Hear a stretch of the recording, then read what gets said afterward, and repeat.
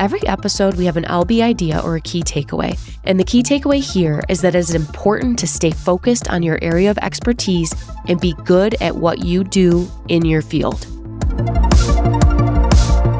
Welcome to the Leeds Business Insights podcast, featuring expert analysis to help you stand out from the herd. I'm your host, Amanda Kramer. We are thrilled to be discussing all types of commercial construction and real estate development with Case Swenson, alumnus and president CEO at Swenson in the San Francisco Bay Area.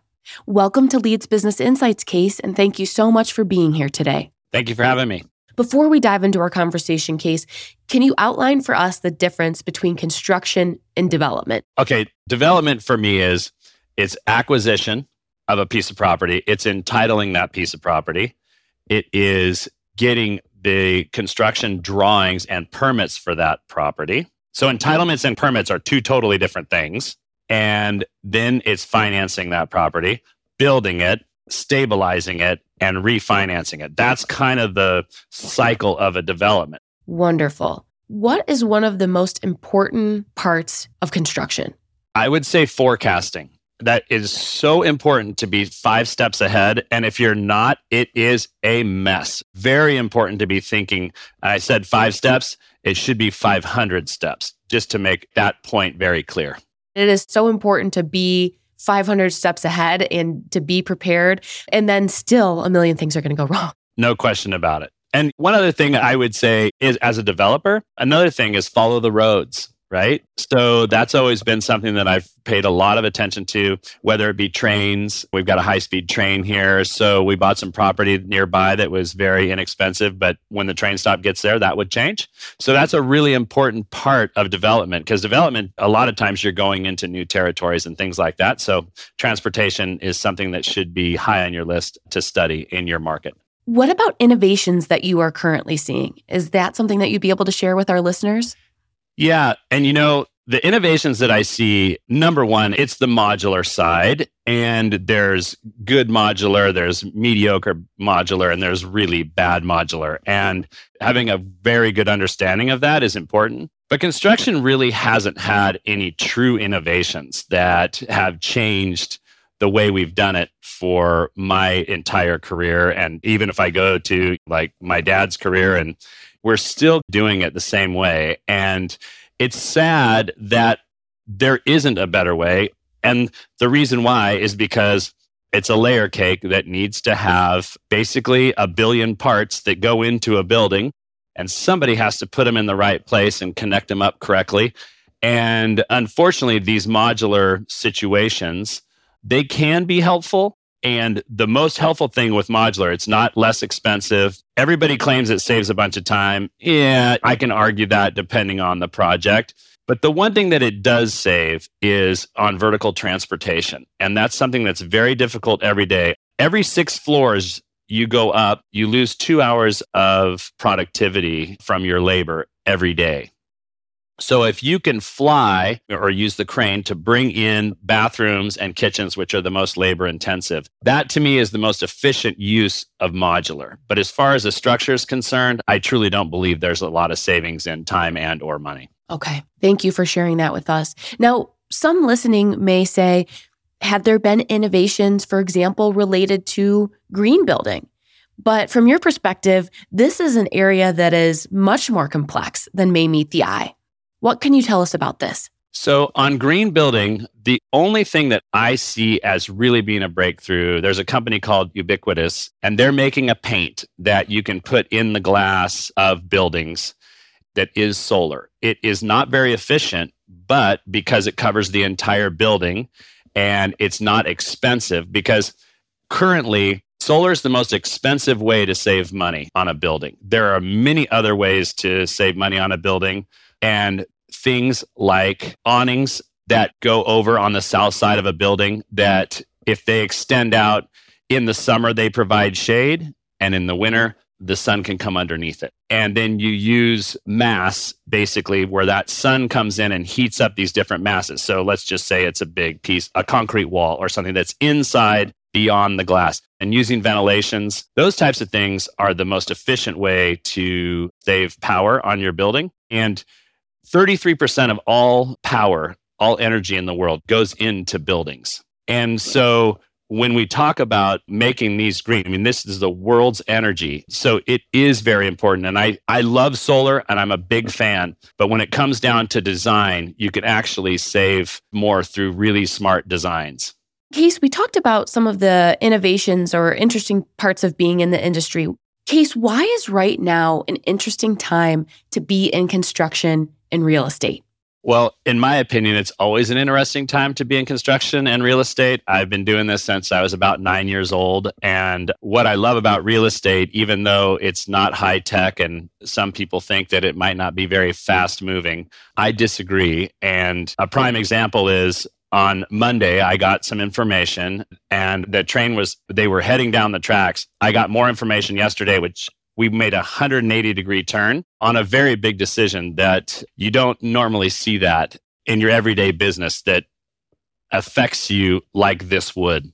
What are some of the current challenges you're seeing in construction, and how do you approach those challenges? So right now, the biggest challenge for us is the economic cycle. We have the rising interest rates also bring up cap rates, which is how your building is valued at the end of the day. So there are people that are trying to get out of their construction loans because they don't want to build into this market because they were counting on it being valued where it was last January, but they're not. And construction prices have dropped because of this actual phenomenon. There's less demand because people can't get buildings out of the ground. And so the subcontractors and the labor and the materials are a lot more readily available, but it's only dropped about 5 to 10%, but the building is down 30%. So it's going to take time for those things to meet each other. And how do you best navigate a challenge at that magnitude? It has been really difficult because the people that work here are like my family. And there are people here that I've had to let go because I don't have work for them. Most of them have found their way and they've found things, and I'm very happy about that. So that is the biggest challenge, is not being able to provide enough work. I always say I have 2 jobs. Number 1 is make sure there's work. And number 2, that everybody's paycheck cashes. And unfortunately, I'm not failing, and we still have quite a bit of work, but not as much as we used to due to this. And we're not alone. This is an across the board in California for sure. And across America, it's still difficult to get things going from the ground up. But California is particularly difficult. Thank you for sharing that with us, Case. For someone listening who's interested in getting into construction or learning more about how that works, how would they get started? Having skills and knowledge is something that you earn over time. And I'm a firm believer in hard work. There's no substitute, in my opinion, and regardless of whether you're doing ballet or construction. And so I want to make sure that if I were to go out on my own and start a construction business, that I was ready to put in the time and the energy. And obviously, you have a lot more of that when you're young. The thing about construction is that it's all based on faith. And what I mean by that is your customers and what they know you can do and what you've been able to prove that you can do.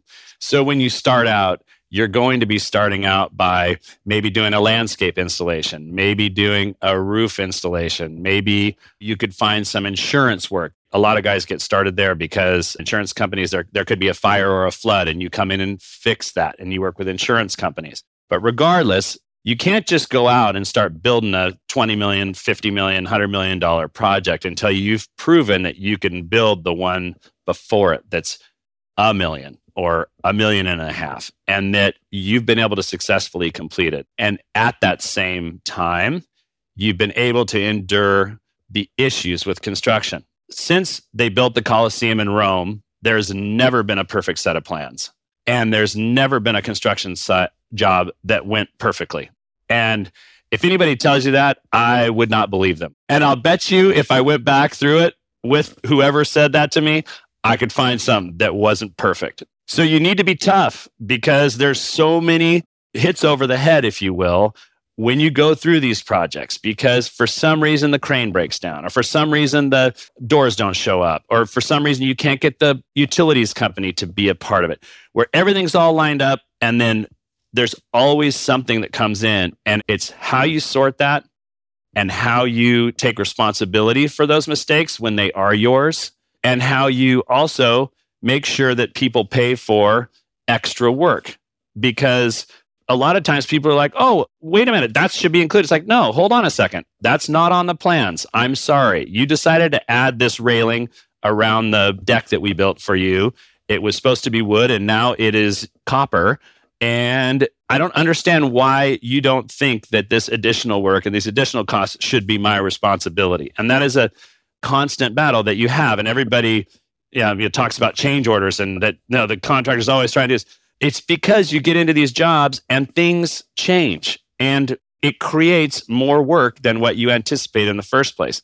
So you need to be able to explain that and make sure that you get paid for that, or you're going to go broke. But where I started this conversation, but you also have to take responsibility for your mistakes that you make. So absolutely. It sounds like, Case, in a way, a project is a living organism that is constantly changing. And you've got to be able to adjust to that. You're absolutely right. No question. And as we think about boiling that down to skill sets that are important for someone to have that would like to go into construction, into development, what would that list look like? The more business you can have, the better. And that accounting, so important. My goodness gracious. And finance and business law and some level of engineering. More the merrier, no question about it, because if you can find a better way, especially if you're in a competitive situation, the more you know about engineering and how things are built, you might be able to find a better way to do it. Therefore, you can outrun your competition, because there will always be competition in the construction industry. Absolutely. And so those are some of the hard skill sets. And it sounds like some of the more qualitative skill sets would be the ability to pivot, the ability to problem solve in the moment, take responsibility for your project. Would you have any others to add to that? Yes. What I have found is I've seen a lot of different contractors go outside of their area. And a lot of times they get hurt by doing that because they don't understand the market there. They don't understand the labor there. And it is very important to really understand the market that you're in, how much it costs per square foot, how high you can build, how wide you can build, what kind of municipality that you're dealing with, and how difficult they are. We have Santa Clara, for instance, is nearby city, and they are so difficult to work with. And I know that. So if we're going to do a deal there, we better make sure that it sings. Where in some place like Santa Cruz, we have a lot more agreeable municipalities and we can get through their planning departments and things like that. Okay, that's really great information. On the development side, can you tell us more about how leverage works in your favor? So leverage is the most important part of a development and something that you should really focus on understanding. There's the difference between the science of money and the science of maybe something like brain surgery. And the science of money is complicated, but it's also something that your deep understanding in that is the most helpful thing when it comes to doing development and construction. It's a way to use other people's money that allows you to continue to make enough money to do your next development project. Each project takes about 7 years. So without having some level of money to weather that 7-year storm without having access to any of that money, that is truly the difference between someone that's able to develop or not. But the bottom line of leverage, and something I think a lot of people think it's really complicated, but at its core, what leverage means is using other people's money at a higher rate of return than what you're borrowing it for. So you're borrowing at 5%, and you're investing it at 8%, and you're making 3% on a loan is basically how that works. But you have to have the equity to get that loan in the first place. You have to have a good idea in the second place for the bank to actually make those types of loans. Case, for someone interested in entering a new market, what can they do to increase their chances of success? Find somebody local that knows the people, that know the subcontractors, know the people that'll show up. I would not be entering another market without someone that you really knew and trusted. You mentioned economic cycles. What are some considerations for someone in construction and development as they look at economic cycles and the impact to their work? I think that Another thing that is incredibly important are economic cycles and understanding how those cycles affect your business and being ahead of the game when it comes to that. And knowing when the cycle is on an upswing, let's call that 2013, you could really see that the momentum was building. And right now, we're in a downswing, in my opinion. I see it happening for a long period of time. When you see those kinds of things, it's important to make sure that you cut your overhead. You make very smart decisions. You maybe move them more quickly because you want to be there to fight another day. And when you're seeing these economic cycles and all the signs that go along with it, that's the last time in the world that you want to take a risk. So for me, and one thing that has helped with our success is really focusing on maybe making a little less money on a different project, but taking less risk. So Case, earlier in our conversation, you mentioned that you got into the business at age 9, and you are 4th generation in your family's construction business, which is amazing. What have you learned being part of and scaling a family-owned business? So what I have learned over the 4 generations, it's been actually 100 years that we've been working here in San Jose. And what I have seen is some of the generations didn't make it. And they had, at one point, the company had gone broke, and then we rebuilt it. And that happened in the 80s.